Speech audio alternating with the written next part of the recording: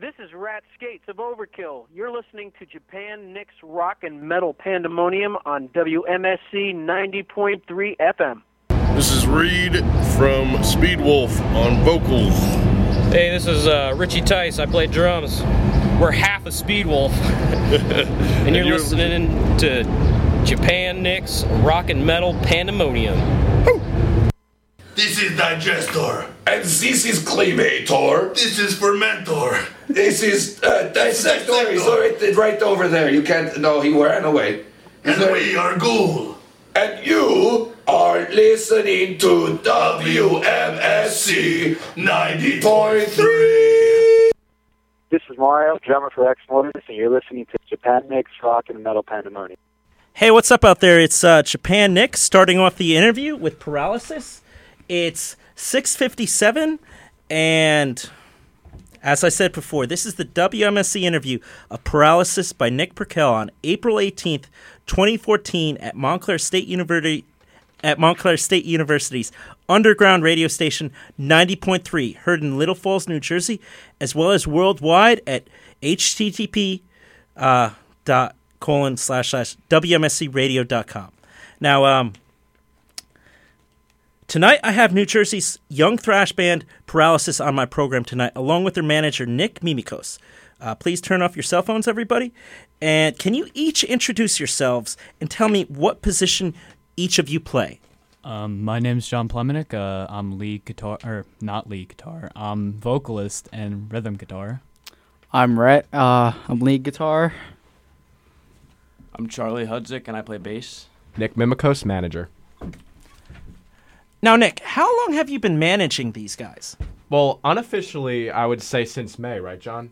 I would say about that. And then officially around the end of July? Yeah. That's what I would go with. Yeah.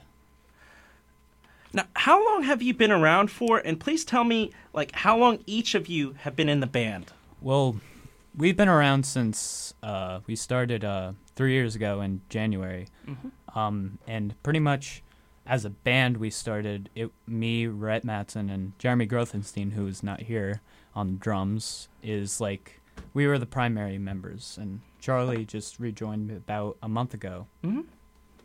Yeah, Charlie was in around October, around that time, and he just rejoined about a month ago, like he said. Mm-hmm. Yeah. Now, can you each tell me, your own stories about how you became metalheads? Well, with me, I used to be really big into, football, and I went on YouTube, and YouTube was kind of a new thing for me, and I started watching, Rutgers football things and all that stuff, and I listened, and in the background of the video, they had a Crazy Train playing, and I just instantly fell in love with it, and from there on, I kind of fell in love with music. I don't know. My dad was a big influence, definitely, as a kid. When I was really little, he'd be playing, Metallica and stuff, and I was in the back seat jamming along with him. He got me big into AC/DC, and Angus Young since then has been my idol, which, made me pick up the guitar, and that's what led me to here. I really never listened to metal. Before, I would just really listen to classic rock, but when I met these guys and I moved to New Jersey, they really got me into listening to thrash metal. What were you listening to before thrash? I don't know. I listened to a lot of classic rock like AC/DC and Led Zeppelin, stuff like that. Bon Scott or Brian Johnson? I would have to say Bon Scott. You ever gotten to see AC/DC? No, sadly. Me and Rhett have. Yes, we did. Tell me about that show. Well, we didn't know each other at the time. I went to go see him twice. I saw him at the Izod Center, and then I saw him at Giants Stadium. And for me, that was I saw Van Halen. That was my first concert. But other than that, that was one of my first concerts, and that was just amazing. Rhett? And let's see. I think that was July 2009. I think I went to the Giants Stadium one. My dad, of course, he's been a fan since the 80s. He saw him live a dozen times, and he took me along, and I loved it. So, yeah, that's my experience with that. Now, Nick, explain your history with heavy metal. My history with heavy metal. Well, basically, back in like 4th grade, I joined concert band, and I was a percussionist. And then what happened was that my band teacher was really obsessed with the Beatles, and I would say that the Beatles were my gateway drug into like music. And then eventually, like through friends and stuff, I discovered Black Sabbath, Metallica, and then it just really picked up from there. There's really nothing more to it. I mean, I went to shows, and I just fell in love. It's my life. I see. With me, like, I started getting into music from actually industrial stuff, like KMFDM. Like, before I was a metalhead, I was like a rivet head. I just loved the guitarist, Gunter Scholz. He just, such an awesome speed metal guitarist for, like, industrial bands. I feel like if you're going to have a good industrial metal band, you really need to have a good speed metal guitarist in it. Otherwise, it's just not worth it. And I think probably first concert I saw was MDFMK, which is a side project to KMFDM after they broke up. And later on ended up seeing, I believe, Ozzy Osbourne and Rob Zombie, I think, at the Izod Center. That's pretty cool. And nice. Around that time, I discovered Ministry, which had Mike Scaccia, my favorite guitarist of all time. Awesome. He not only was in Ministry, but he was really famous for Rigor Mortis, and started getting into Rigor Mortis. And just eventually, throughout the years, I decided to myself, I need to fly out to Texas to see Rigor Mortis one day. And I was nuts enough to fly out in 2011, and it was a miracle I did. Now, anyways, with you guys, I got to meet you at the March 8th Trenton, New Jersey Championship Bar and Grill show with Ex Mortis and Lich King headlining. How did you get booked for that show? Well, really, Brian from Lich King, he recommended us to Michelle, the booking agent, and we have also been really good with Michelle. She gets us on a lot of shows, and she's just been really good to us as a promoter. So now, like, who are you more into, Lich King or Ex Mortis? Ooh, well, for me, I don't know. I like how Lich King's more like goofy and stuff like that, and they're pretty funny, and they also got some really good riffs. But Ex Mortis is like, I really like how they got the whole, not only like just thrash, but a lot of like classical things going on. It's like comparing apples and oranges, isn't it? Yeah. Me, I love Lich King. I love their music. I like what Ex Mortis does. It's very melodic. It's very different. I wasn't there for the Ex Mortis and Lich King show, but I don't know. I really do like Lich King. They're a good band. Okay, now each of you, like, I want to hear like your favorite Lich King album. Born to Bomb. Born of the Bomb. Yeah, I'm with them on that. Born of the Bomb. I agree. Me too. Yeah, although I must say, like, if they don't play Attack of the Wrath of the War of the Death of the Blood of the Strike of the Beast, I'll be really disappointed. Yeah. It's just, it's like, how can you see Lich King and they don't play that song? It's like seeing Guns N' Roses and not hearing Welcome to the Jungle or something. Yeah. I guess being that also Lich King is like an East Coast metal band, what other types of figures in the Northeast metal scene are you looking to get booked alongside next 6-12 months? Not sure. Condition Critical. We've played with them before. They're from up here too. We love playing with them. They played that March 8th show. Xenophile too. Xenophile as well. Yeah. Yes. You guys tried getting on the Overkill show at Starlight Ballroom. There was that, right, John? Yeah, there was that, but that didn't work because I think a couple of reasons. Yeah, next time. Yeah. Overkill's from up here, so that Overkill counts. Whiplash. Yeah. Whiplash. Hope to get on a show with them. Just play with Toxic. Again. And on that note, let's listen to All Hail from Lich King's Born of the Bomb, just to start off the interview right with some tunes.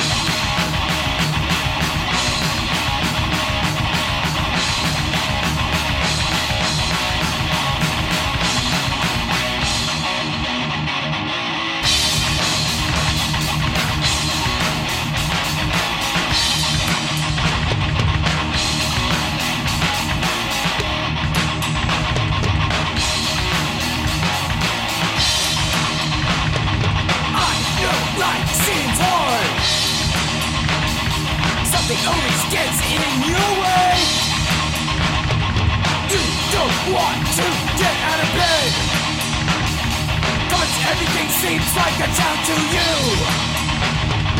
They put you do that, you need to see it in a different way, but they don't even see the reasons.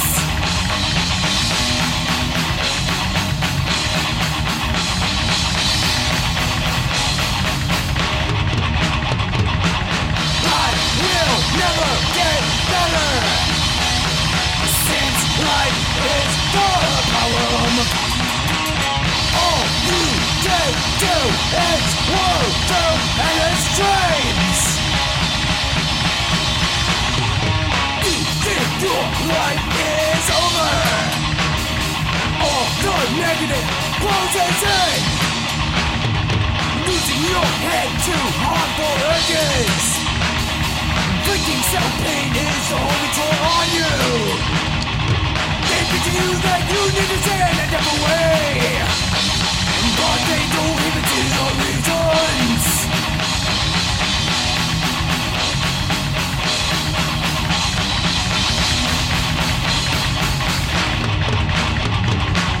Life will never get better, since life is the problem. All you can do is walk through endless dreams.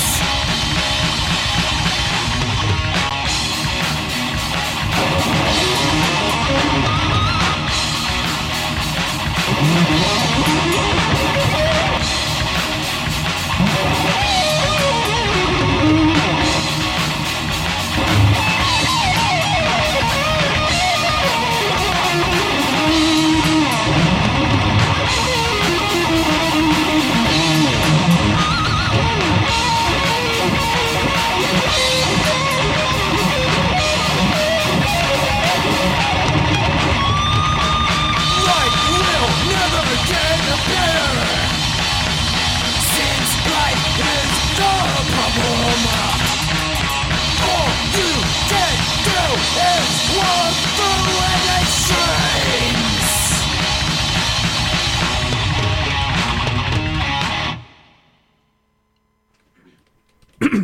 Okay, you're listening to WMSC 90.3. It's 7:17 p.m. and I have New Jersey's Paralysis on my program tonight. Now, tell me, guys, what was the song that we just heard? From You just heard Wall Through Endless Dreams. How old is this track? I'd say about maybe... October. Oh, not October. Oh, yeah, October, 5 months, around there. So, who was the main songwriter on this? Rhett added in the solo, of course. Of course. Jeremy did the drums, of course. Charlie did the bass, of course. So, pretty much, yeah, that's how it went down. Now, did you get any help on the lyrics or any of the arrangements, or? No, I didn't. It all comes from personal experiences that I've had. Now, what types of personal experiences helped write that song? Well, a lot of time, me personally, going through depression and stuff like that. Like some of the lyrics in there, you don't want to get out of bed because like everything seems so challenging and stuff like that.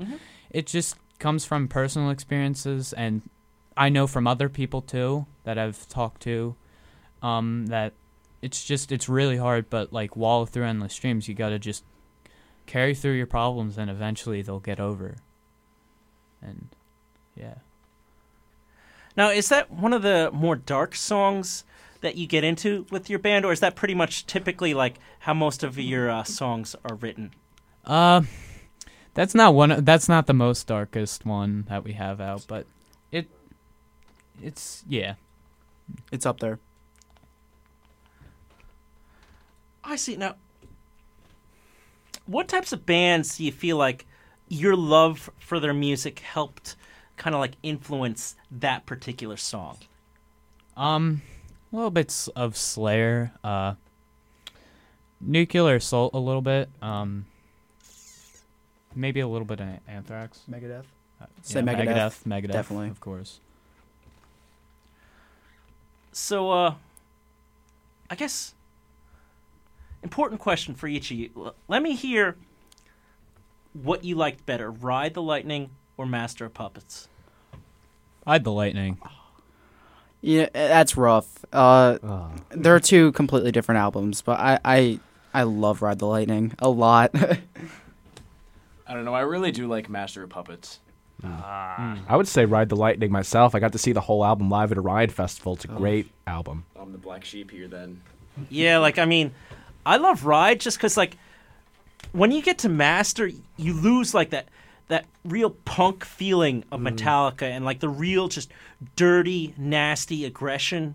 And it's just kind of like, I remember doing an interview, actually, with the singer of, I believe, the Crumb Bumps from Austin, Texas. And he was saying, like, comparing Ride to Master was like, Ride is like, you're going down this nasty hill on a skateboard, and you know you're losing teeth when you get to the bottom. I'm sorry, you know, that's it. Exactly. And whereas, like, Master was more like, I feel like just walking into, like, a mortuary or something like that, and it's darker, but I mean, just the madness of Ride gives it its charm. And just really, like, with metal, what made just thrash so amazing was just that shot of, like, the madness of hardcore punk into the sound of, like, the new wave of British heavy metal group. And just punk and hardcore really, really helped get metal to where some of the real golden ages of the 1980s Definitely. happened. I totally agree. Now, can you give me a rundown on the major goals your band has when you perform at, like, a new venue you've never performed at? Well, like, a goal for me personally, I want to impress people and show them that we're not that 12-year-old band that's just doing it as a hobby or just doing it to do it. We want to be professional about it. We're not just, like I said, 12-year-olds playing music.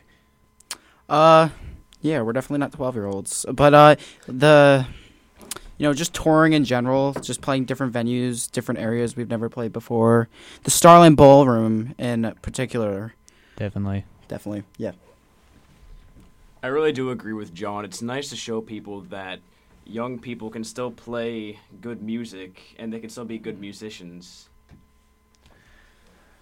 Now, did you all just, like, pretty much learn from, like, albums you got, or how many of you were, like, students of music classes? Well, I plan on taking music classes when I get older and get into college, but as of right now, I just kind of learn from what I hear on either the radio or just what I pick up and listen to.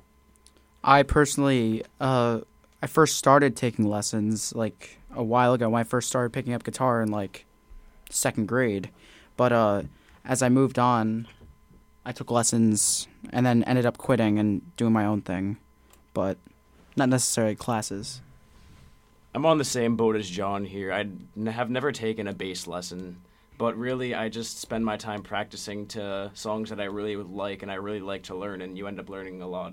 Yeah, but I also take guitar lessons still up to this day. I've been taking guitar lessons for like 7 years now, so. How frequently do you take these lessons? Every week. What is it, like, maybe an hour or two? Half an hour. Not anything big, but just once in a week. Do you feel like today's music could be really improved if, like, instead of, like, bands like you, instead of just learning from the records, but actually, like, apprenticing under, like, masters, like, you are good friends with some of the guys in Toxic, like, things of that nature. Do you feel like if you could get, like, regular lessons from, like, some of these heavy metal, like, legends, it could really improve your band? Yeah, definitely. Like, I got a couple voice lessons from Mike Sanders, and he's helped me out with that, and just what he explains to me what to do and all that, it's just so impressive. And if I could take lessons every day from Toxic, that would be amazing. Like at the Toxic show, just standing right in front of Josh Christian, my jaw was dropped like for a majority of the time, just watching him solo, and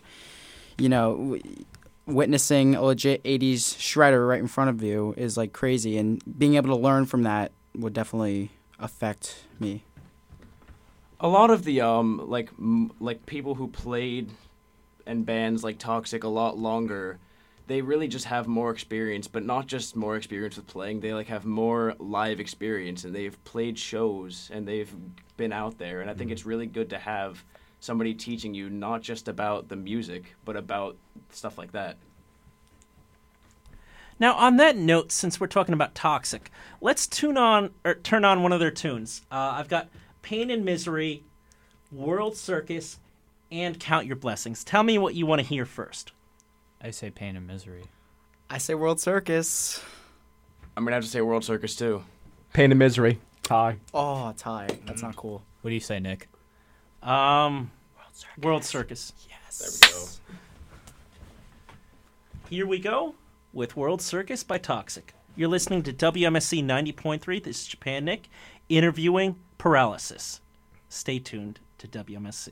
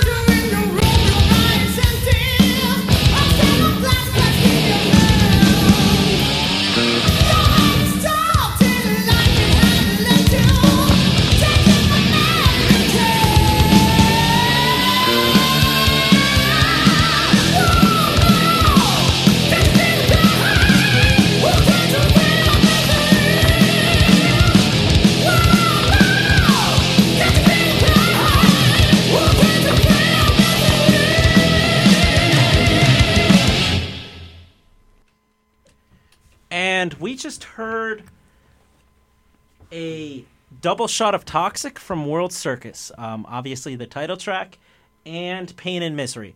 Now, how long have each of you been into Toxic for? I've been into Toxic for about 6 months, 7 months. Well, when we met Nick, of course, he introduced us to Toxic very much. I've been listening to them for around the same time as John. Yeah, probably about the same here because they're the ones that originally told me about the band Toxic. Yeah, and as they said, I told them about Toxic because I tell everybody about Toxic because I think everybody should listen to Toxic. But I think I've been listening to them since, maybe 7th, 8th grade. Wow. Yeah. And now, how did you make that connection that you actually had a New York City gig with them? Well, Nick really started talking to Mike Sanders over Facebook and stuff like that, and Josh. and Josh too, and he introduced me into Mike Sanders because we were talking about some vocal lessons, and I got help from there. And I guess Mike Sanders, because he's such a nice guy, that he asked St. Vitus because one of the band's Death Thrash dropped off the bill. So he asked if Paralysis could get on. And there you go. Yeah, I mean, I showed Mike Tensions a while back, and he was asking, does he get voice lessons? I'm like, no. And he was like, oh, well, I might know somebody. That's how it kind of went, honestly. Yeah. I was like, are you hinting you? Mike Sanders also came to one of our shows at the Washington Theater, right? Yeah. We played a show up in Washington at Washington Theater, and Mike Sanders lives nearby. And wait, where is the Washington Theater? In Washington, New Jersey. Where is Washington, New Jersey? Warren County. Warren County, yeah. Ah, okay. Mike's the man. Yeah. You think maybe this summer you might be able to play any county fairs or maybe the New Jersey State Fair? Well, in Washington they have this huge thing going through the whole town, and they have a lot of bands play. So I want to see if we can get on something like that. And then there's next town over, Chester, New Jersey, they have 4-H fair and stuff like that. It sounds silly, but it's a show. 4-H can be cool. I used to do 4-H when I was younger. I used to raise rabbits, and the thing was, it was I had 2 rabbits, and then one of the male rabbits got into the female rabbit's cage, and then I had a lot of rabbits. And you know how rabbits go. Yeah. So, ended up winning actually a couple of trophies. One time I won, I think, best mini lop, and I think the last year I did 4-H. But that's a lot of fun. But I mean, you can have a good time at a county or state fair. Yeah. Mm-hmm. How long do you think till you get another chance to perform with Toxic? Who knows? Nick, want to go in on that? Didn't Mike tell you that he wants Xenophile and you guys to play with Toxic when they come around again? Yes, he did tell us that at the show. Yeah, I mean... Forgot about that. I mean, yeah, he did tell you that, so I was like, wait, why are you telling me? But yeah, he did say that. Hopefully then. Hopefully, whenever that is, right? That was a great show. That was. So, was the Toxic show your first time performing in the 5 boroughs? Mm-hmm. Yes. So what have you learned about performing for a New York audience? It was very different. It was crazy. I don't know if it was mainly because Toxic was there, but the amount of people that showed up to our show was just mind-blowing. Usually we maybe get 20, 30 people watching us. We had maybe close to 100 people in the room, and it wasn't only they were watching us, they were moshing and headbanging and all that Ball of death. It's definitely a lot more energy in the room. Everyone was moving. It felt good. There had to be more than 100 people, I'd say. Yeah. And we performed our first Wall of Death to our song Sleep Paralysis, and that was fun. That was cool. Yeah. And in New York, there was definitely a lot more diversity between the crowd, and they felt a lot more enthusiastic. Definitely. Mm-hmm. Yeah, New York City has a decent scene. Definitely. So how long did you stay at the show? Because, I mean, like, I know, like, shows at St. Vitus, the Acheron, things of that nature. Like, you see the headlining band, it's like, I'm sorry, if you took NJ Transit in, you're not getting out of that show until the morning. Yeah. Yeah, we stayed till about maybe, like, I'd say 2. No. The show ended around midnight. Yeah, but we stayed after. Yeah. All that good stuff. Yeah. Now, on that note, let's listen to your live cut of Sleep Paralysis and then talk about that.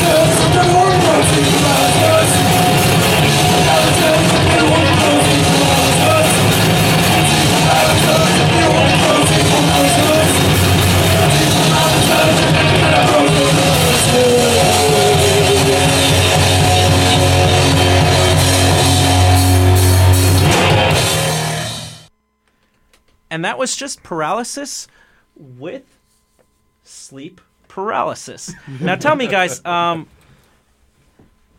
difficult was it to record that one? Well, that was I know our that's a Toxic live show. cut. Yeah, but we haven't really. We guys still have to go in the studio for our EP, so we don't know how it's gonna come out. I know that's definitely a fast one. It's gonna be hard to record, I'm sure, but I guess time will only tell once we get there. A lot of takes. Now, when just talking about like how each of you do, who honestly do you think is going to take the most takes for their part when you go in to record your EP? Okay. I don't know. You would hope it was. Yeah, I mean, you would hope it was Jeremy that was taking the most takes. Yeah, I think it will be Jeremy. I mean, drums. That's like a rough song. I mean, all the variety of the different types of beats and how fast it is. Guitar's one thing, but yeah. I mean, you're a perfectionist, John, so I know you'll be doing a lot too. Mm-hmm. Yep.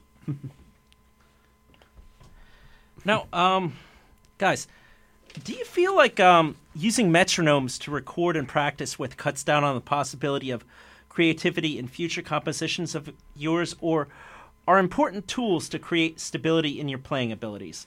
Please discuss both. Well, we come to a big disagreement, especially me and Charlie.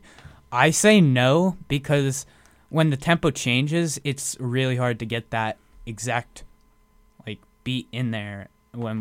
I say, especially when I record, with the drums and everything, we put a scratch track and me and Jeremy will play along with each other, and then it'll go all play along with the scratch track and go from there. So, but Charlie, you want to take... Now, I think when you're like recording, it's a little different because it kind of, you can edit it all you want and you can make it how you want. But I think it really comes in handy when you're playing live, because it's like tracks, when you're playing them, can really speed up or slow down. It's like that's just the nature of playing on stage. And if you practice to a metronome, it'll just become second nature. And I'm on the fence about it. I'll let these two argue about it. I mean, I'm good with whatever. Well, I know, like, I agree with Charlie, kind of, because when you're playing live, like, the EP is the thing that people are going to hear most of the time, so you really need to get things perfect, because that's a thing that people are going to judge you against, and you need to do it according to what people are going to judge you against. Yeah, I totally agree with that, but, like, one of the bands, Dawn Patrol from Tennessee, I was talking to the drummer, I think, and he was talking about how they don't use metronomes either when they record, and I totally agree with the non-metronome thing, because it's like, if you have so many tempo changes, why add in so many different tempos? And one thing that I do get where John's coming from, of course, like, what they're showing in the EP is what you're going to see live when it comes to tempo changes, all that good stuff. Like, what you hear in the EP is what you're going to hear live when it comes to that. So, I mean, I agree with that. But then again, the being professional when it comes to using a metronome and staying on beat perfectly, then I agree with that. So, still, I'm on the fence. So, yeah. Like, I think, though, too, with the metronome topic, it's like, when people go to see live shows, they want to see something crazy happen. They want to see sometimes you screw up or a wrong note or something. They want to see how are you going to react to that. They don't want to hear just like a complete 100% replication of what you did on the EP. They're going to a live show to see a live show because a live show is unique and different than what is the experience of listening to an album. And I totally agree with that, because, like, I don't think any band sounds the same as they do in the studio. And if you sound exactly the same, you're inhuman, you know? Like, how often do you find that, like, you sometimes add a couple of, like, maybe 2 or 3 more arrangements or solos or some more lyrics or change up the lyrics for your live songs? Like, I mean, for the most part, it's not like we're, like, throwing solos in there, but, like, sometimes we'll drag a part out longer and, like, you know, like that Wall of Death, that was completely, like, out of the random. He did it, and because the guitar starts on that part, as you heard. So he did it, and it worked out great. I mean, you can't do that on EP and tell people to run at each other on a record. I mean, I don't know how. I mean, you don't know how that's going to work out, but it worked live, so not everything's going to be the same. Now, Nick, what's up? Tell me your feelings on the metronome. I think I said my feelings a bit ago, but I will say it again. I kind of agree with Charlie, because the EP is going to be what people are going to judge Paralysis based on. Because I think more people are going to hear the EP that go on to the YouTube channel to look things up, or go to, like, actual live shows. Because live shows are just, like, one, like, experience, like, isolated in time, where the EP could be listened to over and over again. It's kind of frozen in time, so you have to, like, get it right, because as John, I think, said earlier, they don't want to be known as, like, those 12-year-old hobby bands that just happens to pick up some instruments and think they're good at it. They have to actually, like, come up to bat and actually do a great job. So I think the metronome is a part of being professional. We'll give you that one, Nick. That was good. On that note, let's listen to either Tensions or No Turning Back. I'd say No Turning Back. No Turning Back. I agree.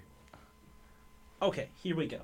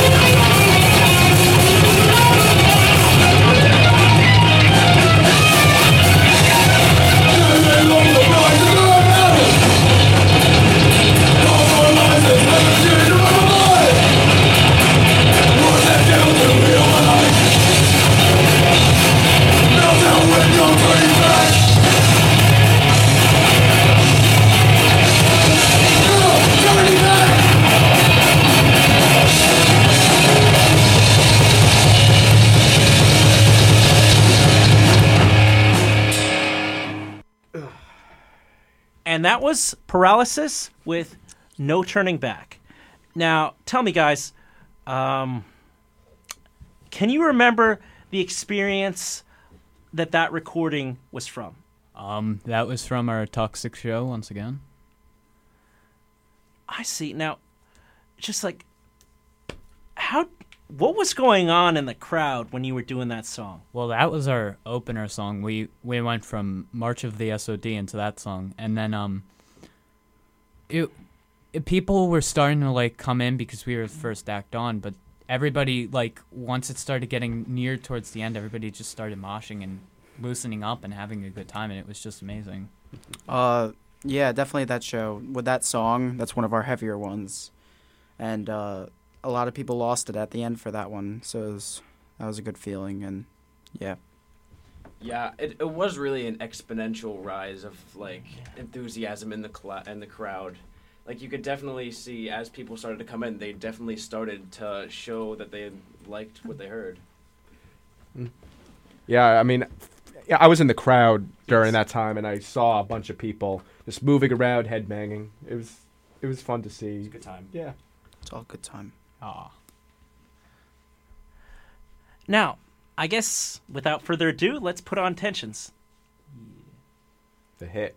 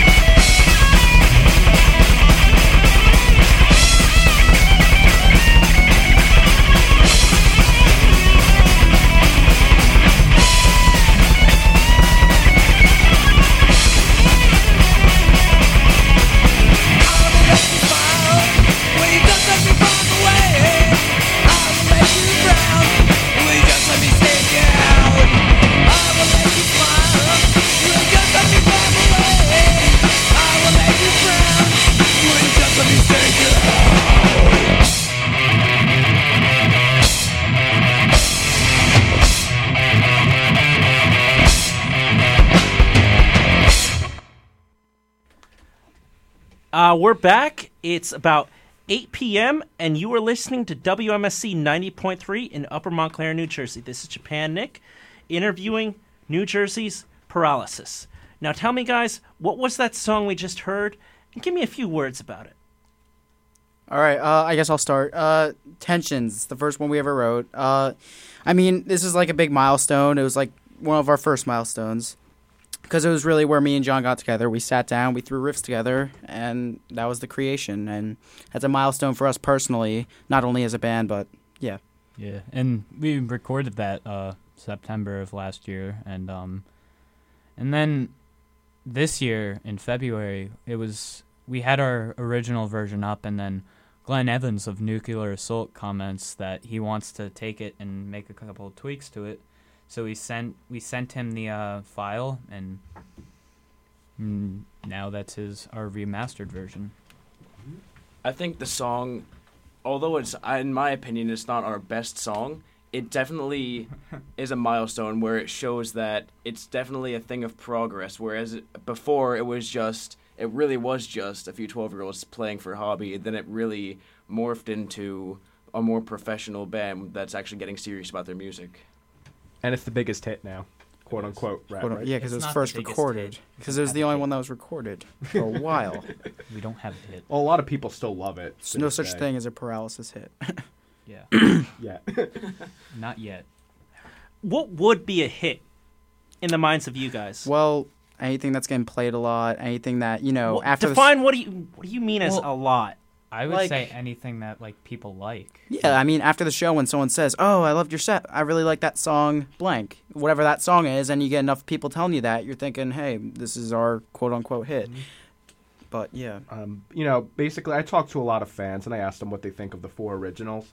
And despite all the 4 originals being around and people heard them, Tension still stands out to a lot of people. And also I think there's a lot of other choices that people make too as I talk to them, because they're like, I really like Sleep Paralysis, I really like Wallow. I think each of the songs are diversified in a way that everybody finds something that they particularly cling to and enjoy, and that's the great thing, because it gets a lot of fans, diverse fans just coming in and enjoying stuff. Yeah. Now, you're getting ready to record an EP. Please tell me, are those the 4 songs I played tonight? Yes. That's it? Yep, that's it.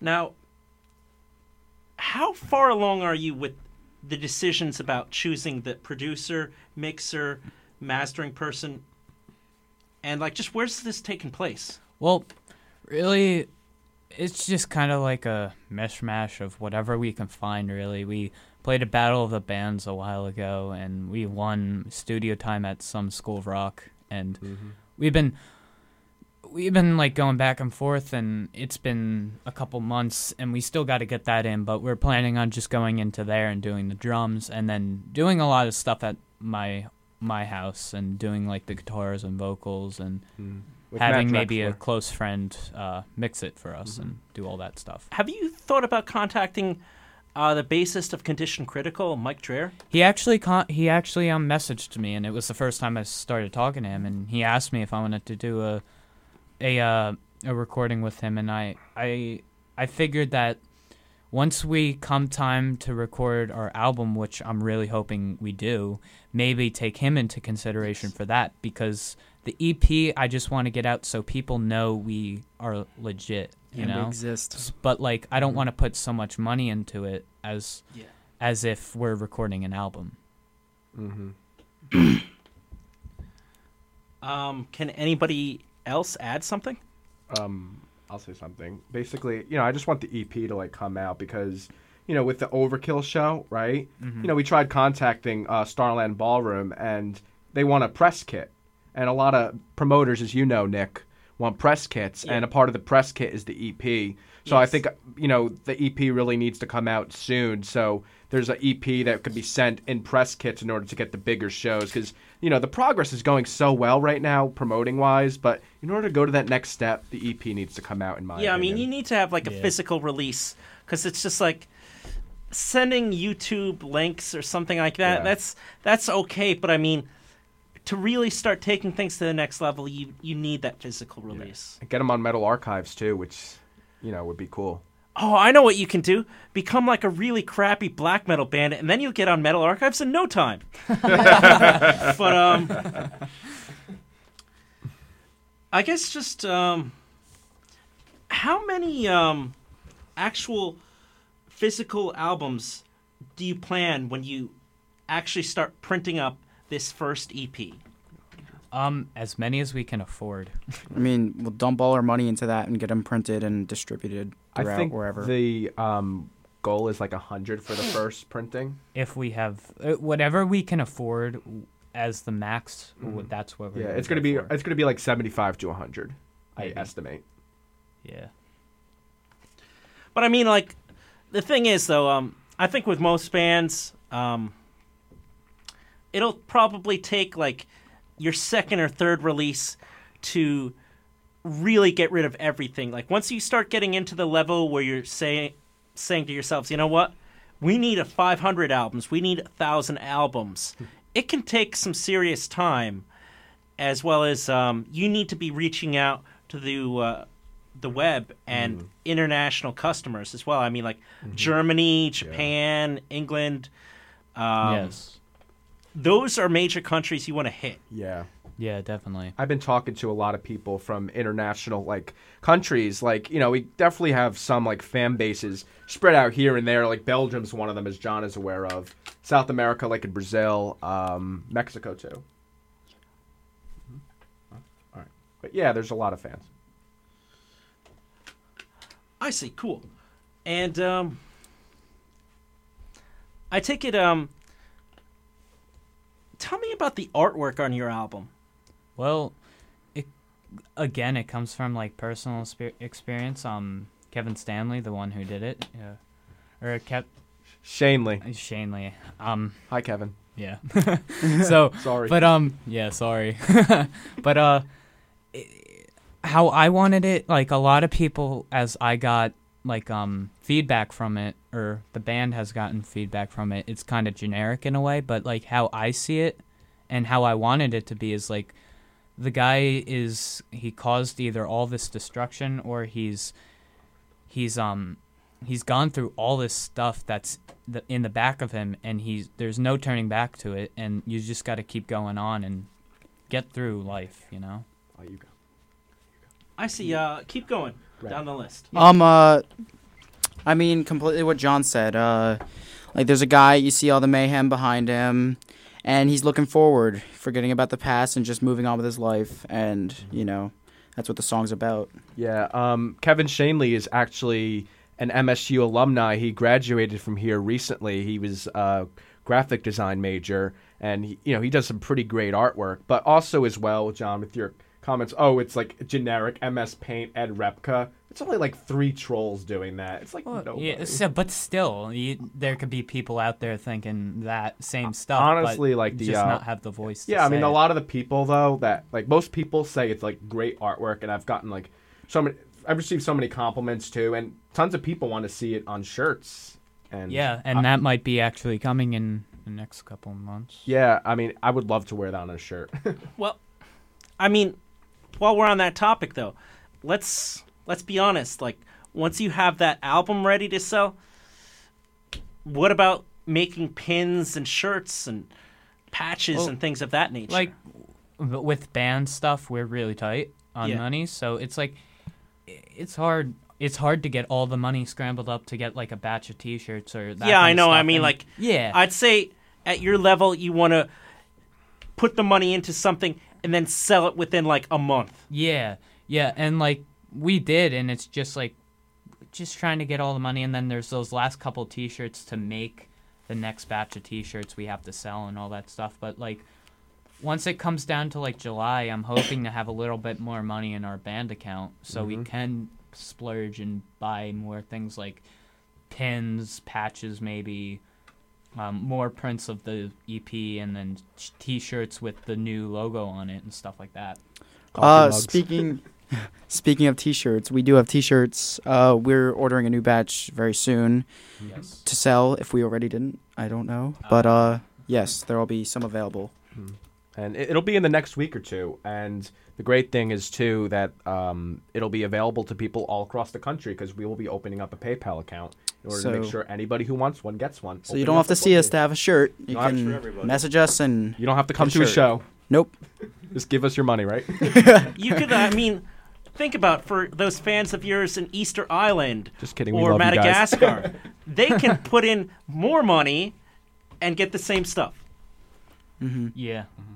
Absolutely. And on that note, let's hear a few messages while I change up the recording CDs. This is Japan Nick. Tune into my show Friday nights, 7 p.m. to 10 p.m. Eastern Standard Time for music,